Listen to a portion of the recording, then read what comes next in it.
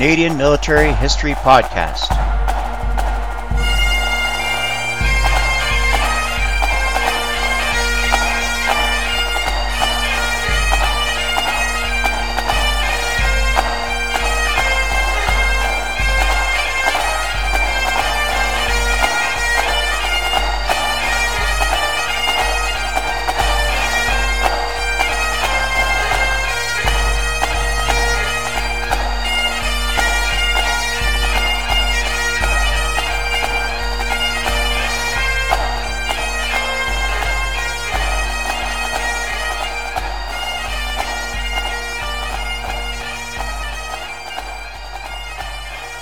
Music provided by the 48th Highlanders of Canada.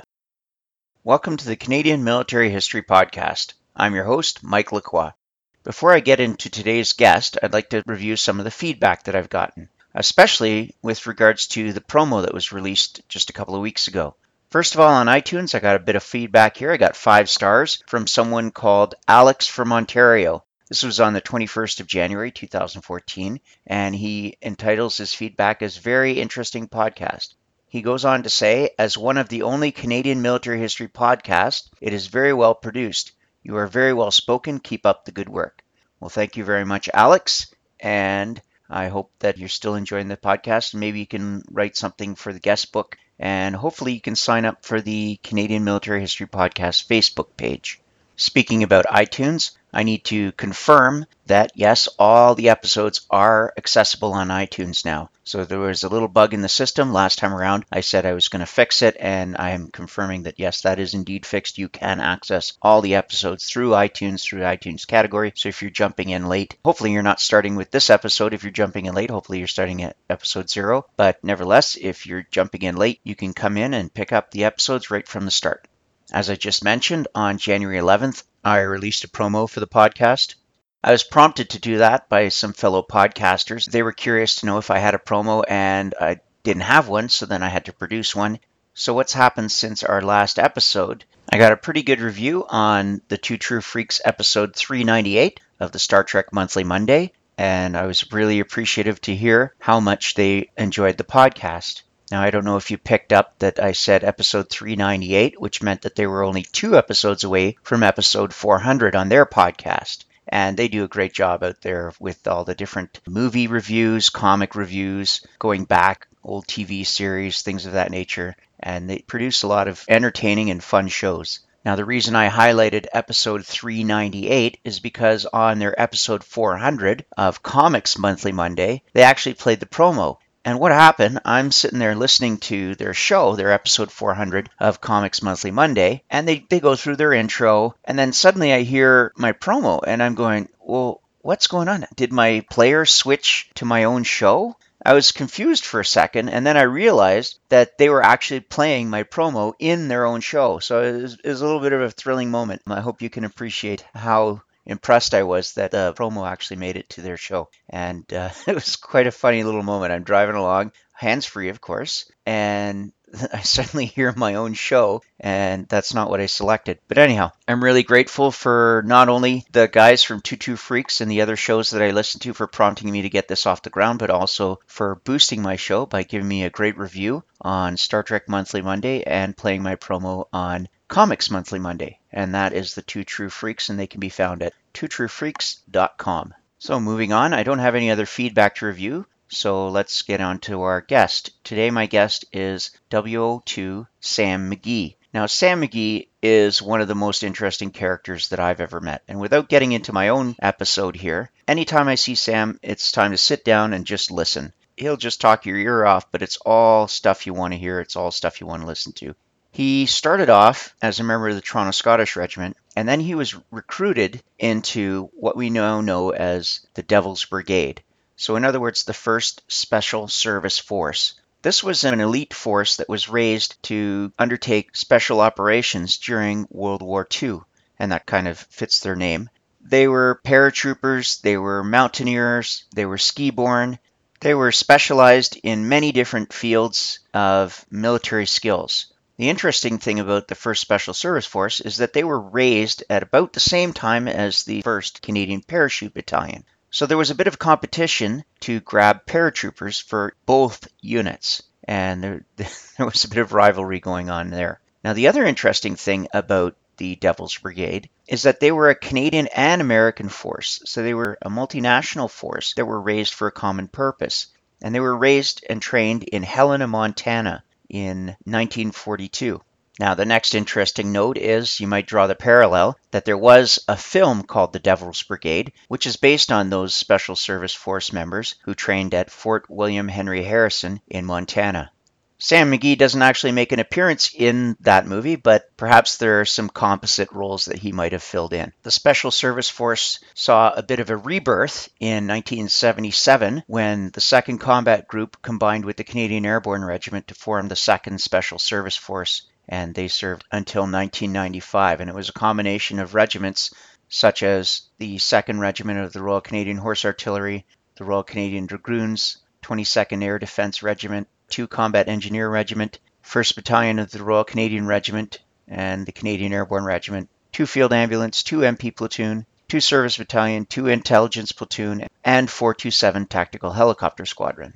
The Special Service Force, the 2nd Special Service Force was disbanded in 1995. Now, if you were to meet Sam McGee today, you would see a small old man with a quiet voice who needs some help to get around. Yet you'd see his chest full of medals that extend past his arm, and you'd know that this person's got some story behind him. Now, if you took the time to sit down and talk with Sam, it wouldn't take very long for you to know that this person is an exceptional soldier. Sam says the medals tell the story of the wearer, but that's not enough to know the story of Sam. You have to sit down and listen to what he's got to say. And he has a lot of insight into leadership, into training, and he always wants to contribute and he always wants to give back. So without any further lead up, here's my interview with WO2 Sam McGee. QMSI McGee, welcome to the podcast. Thank you. I'm delighted to be invited.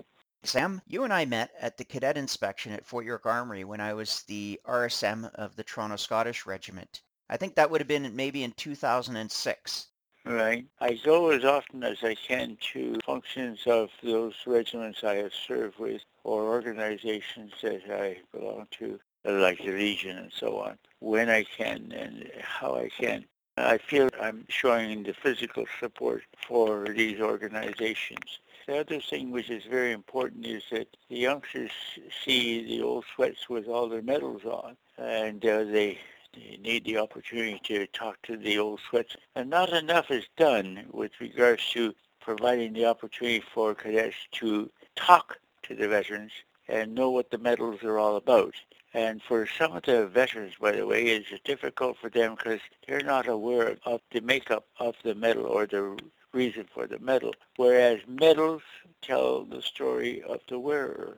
And it's very, very important because World War II medals are no longer on issue or available except to make up for those families that are looking for the awards for their family member. Yeah, you're absolutely right, Sam. I happen to recall just a few weeks ago you were doing that very thing at the Christmas dinner for the Queen's Own Rifles of Canada. And I know that many people took an opportunity to speak with you and to meet you and to learn about your service.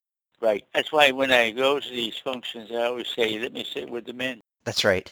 And I always like to sit with a different group of men. Amazingly, by the way, at the Queen's Own, here's a young man sitting across from me. We've known each other for 8 years and didn't know it until that night. Yeah, it's amazing, isn't it? Okay, so where do we go from here? Next question. Well, from here, Sam, we go into the 4 questions. So why did you join the Canadian Armed Forces? I guess at the time it wouldn't have been the Canadian Armed Forces. It would have been simply called the Canadian Army. Yep. Well, I'd already tried getting in the Navy when I was 14 and got caught and kicked out in the RCNVR at Sunnyside. And so they sent me back home again, and I went to school again. And then Dad died, and of course, here I am now, the breadwinner.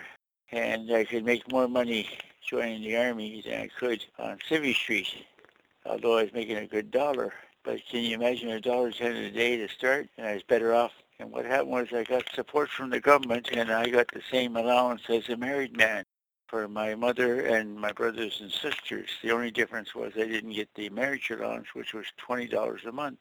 I never knew till years after that had I lost my life My mother would have received a pension until my brothers and sisters all graduated or quit school. And so look at the support that she had that we didn't even know anything about. Right. And of course, it's just like everybody else, I wanted to do my part. So off you go, and I tried to get in. And when I first went down to get in, as I say, I got rejected in the Navy, Army, Air Force because I was a puny little thing. But I look at the pictures and say, you couldn't stop anything. So what happened was that I finally got into the Army. Then off I go to basic training at North Bay. And then from North Bay I go to Three Rivers, Quebec. And as I had originally been a member of the Toronto Scottish, I went to Three Rivers, Quebec and took the machine gun course. Machine gun course and mortars.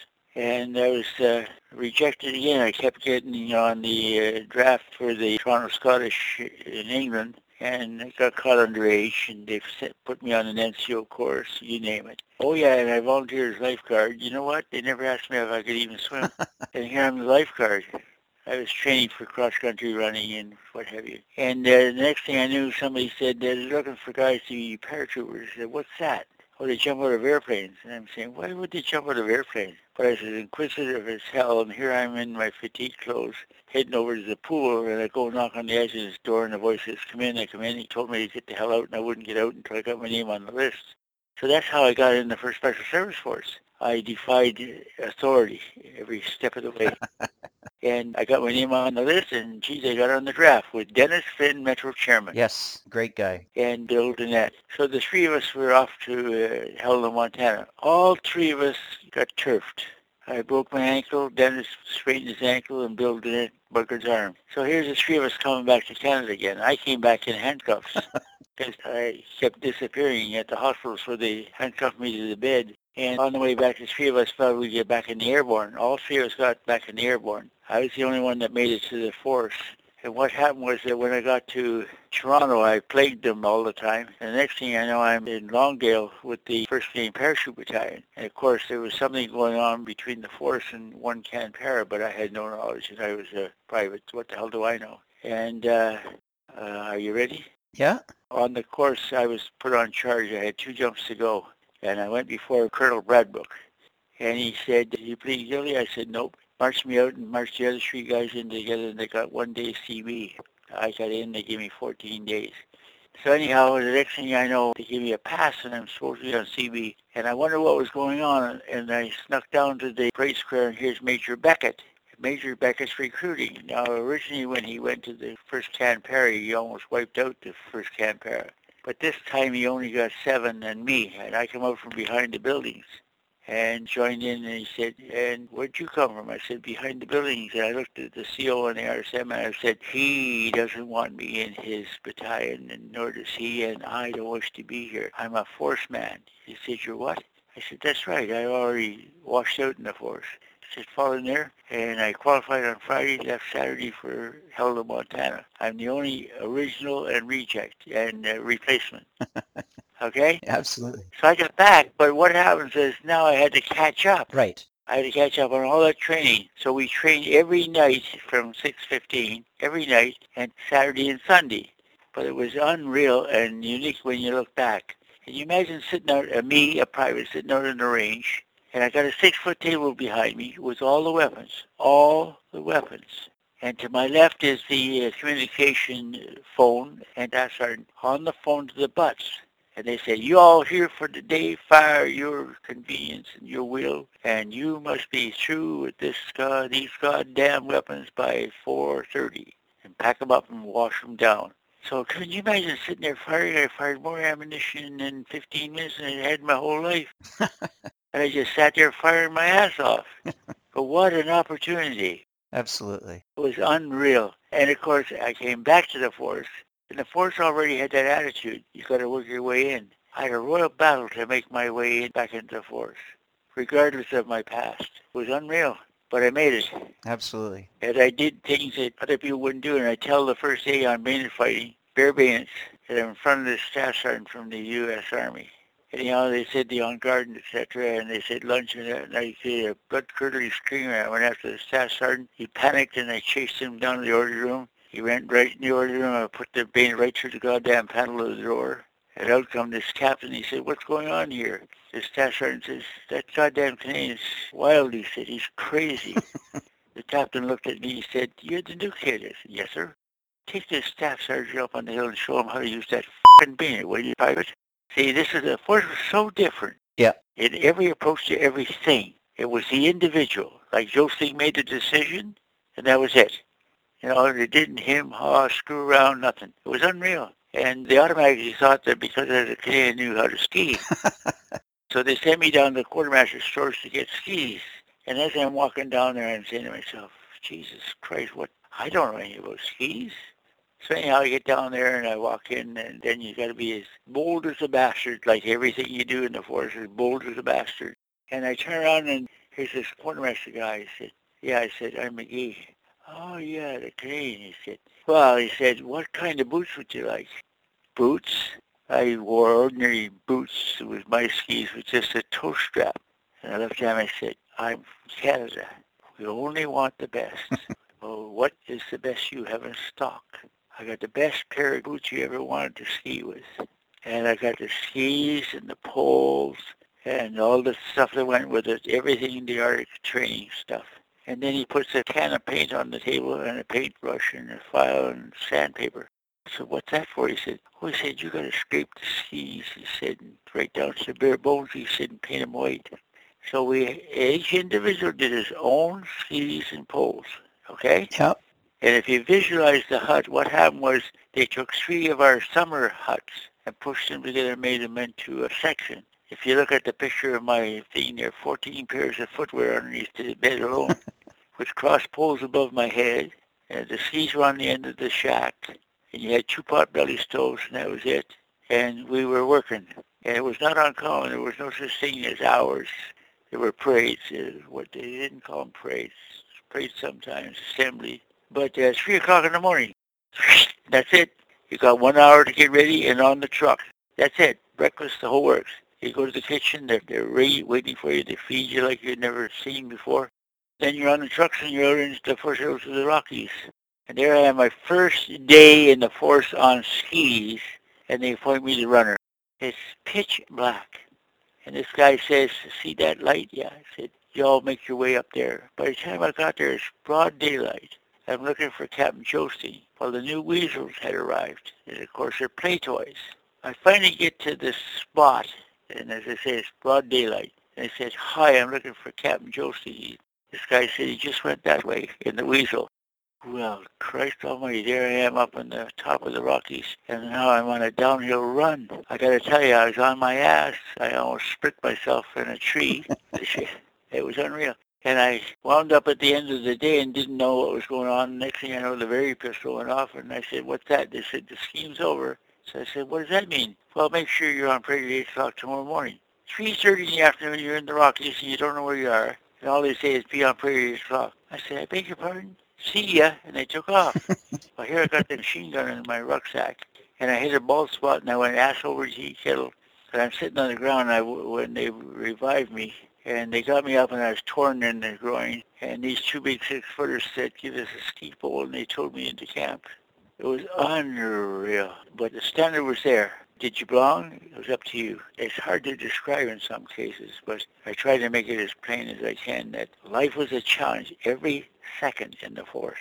And I mean that, every second. And I was a puny little 135 pounds if I weighed 135 pounds. I was a little kid. How I survived, I don't know.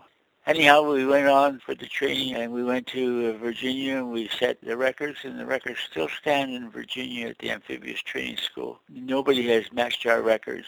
When we arrived in Virginia, Fredericks was hauled before this big shot, Navy, and said about, you control your animals, or we will. And those damn shore patrols, boy, they used those billy clubs like they were toys. So anyhow, this high-ranking officer threatened Fredericks. So the next morning at breakfast, in walked Fredericks, and Fredericks said to I think he was an admiral, he said, I hear you had a problem last night. And, you know, he started like you'd never believe, 20, 30 people always around somewhere. So Fredericks took him to his quarters and showed him that we had already invaded his quarters and booby-trapped and was going to blow his ass all to hell. And it was all real McCoy. It wasn't phony or just pretending that it was there. It was there. Frederick says, "Don't screw with my men." Amazing, eh? Yeah, absolutely. So, Sam, what was the world like when you joined? Oh, tragic, because we were just going through poverty. Yeah. The war brought food, money, work, stability, joy. It was unreal. So you can imagine a guy who's starving to death and suddenly gets a job in the armed forces making $1.10 a day plus support for his family. He's in heaven. Yeah. That was about the size of it. The war made the world come alive. Because see, all the other countries around the world were involved somehow, some way. That's right. And by the way, at that time, in my research, I discovered that we had anywhere from a military attaché of one person to a group of in every country in the world representing Canada. It was unreal. Yet we were so tiny, and our forces were so tiny. And can you imagine the Toronto Scottish coming on parade one day and they announce that they're going active as a unit, and bang, right there, don't even have time to get on the phone, half of them to phone home, in or out. The RSM couldn't make it, and Stu Diamond, I think, was the senior W02 at the time, and he got the appointment and so on. But it was unreal, and guys went to the military officers training school, and it was the 90-day wonders. They went to school for 90 days and they became officers. One of our guys told how his group were in university and they decided to volunteer. He said they volunteered one day, they hadn't finished graduation, but they got their degrees and they didn't even have any basic training. Next thing they knew, they were on the 90 Wonder course and they became officers. Right. See, and if you look back and look at the Toronto Scotch itself, you look at the history of the Toronto Scotch and what was the role of the people who became commanding officer, adjutants, and so on. When you stop and think of a bank manager suddenly is a battalion commander, what the hell experience he got? Right. He took his officer training course, his 90-day wonder to get his commission and get his education. And yet now he's a commanding officer. Wow. Think about it. By the way, the Canadian Army standard was extremely high, because we were small and on a unit basis and so on. So there's no comparison with the American Army or anything else because they're mass. Now, Sam, you touched on a little bit about what you were like. You tried to join when you were 14. You said you weighed 135 pounds. Soaking wet. Yeah. With a coat on. That's right. What else can you tell me about you when you joined? What you were like? I can't even tell you the number of times I've been rejected by the Navy, Army, Air Force. And the night we're going to get sworn in, would you believe, the guy who rejected me is right there. And I'm at the back of the group of about 20 and he doesn't see me. And I was fortunate and got sworn in. The same guy who rejected me didn't even see me get sworn in. He was right there. Amazing. And we were in the Canadian National Exhibition, of course. The Horse Palace was the barracks, okay? And the old roller coaster there, the stables from World War I were still there. And they still had horses for ceremonial things and what have you. And by the way, that old building was, which is a restaurant now, that was a medical center. And my introduction to seeing these old movies on DVD, and when I saw them, I was so sick I vomited. I had to clean up the vomits. You know, what an exposure for a kid. Didn't know which end was up, let alone VD. And sometimes when they talked, it went right over my head, hit the wall and came back, because I was young and innocent and didn't know nothing. I thought I was full of piss and vinegar, but I was nothing. The rest of Sam's story is found on Part 2. Thank you for listening to the Canadian Military History Podcast. I hope that you've enjoyed this episode. If you did enjoy the podcast, please leave some feedback on iTunes. If you have any questions, comments, or suggestions, please send me an email at mikelaquacmhp@gmail.com. Please let me know if you'd like me to read your comments on the air. While you're waiting for our next episode, please visit the website at www.canadianmilitaryhistorypodcast.ca or the CMHP Facebook page. If you'd like to support the podcast by making a donation, please click the PayPal link on the webpage. The next time you're considering buying something from Amazon.ca, please visit the Canadian Military History Podcast website and click on my Amazon link. A small portion of your purchase goes directly towards the support and maintenance of the podcast. However, your great price from Amazon doesn't change. All donations will go directly into the production of the podcast. All music is used with the express permission of the commanding officer. End tag music is provided by the Princess Patricia's Canadian Light Infantry. Views and opinions are those of the guests of the Canadian Military History Podcast and do not necessarily reflect the opinions of Mike Lacroix Productions, the Government of Canada, or the Department of National Defence. This is a Mike Lacroix production.